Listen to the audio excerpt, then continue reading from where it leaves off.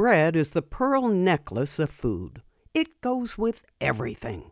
And it comes sliced. How convenient. You might think the idea of sliced bread came from a bread company, but no.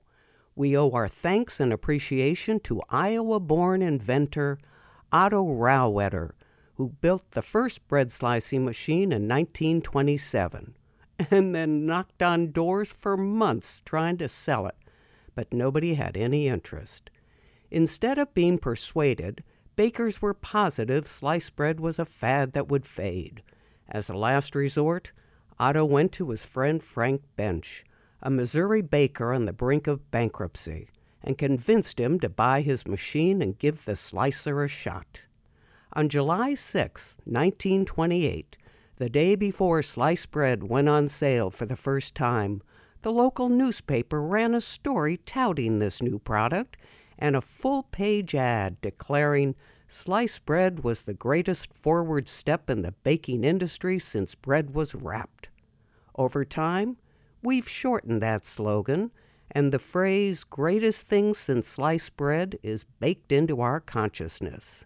Sliced bread was a phenomenal success and a big win for Frank. Within 2 weeks, his bread sales increased by 2,000%, and within 2 years, sliced bread was sold throughout the United States.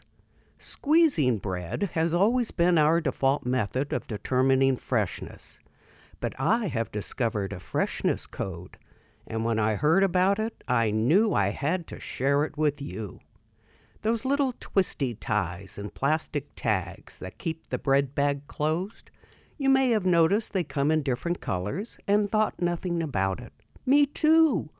Well, it turns out each color indicates on which day of the week the bread was baked, and the colors go in alphabetical order.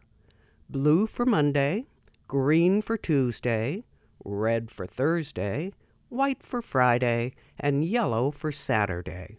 And while it's cool for us to know the code, the reason behind color coding is to make it easy for employees to replace old loaves with new ones so the freshest bread is always in front.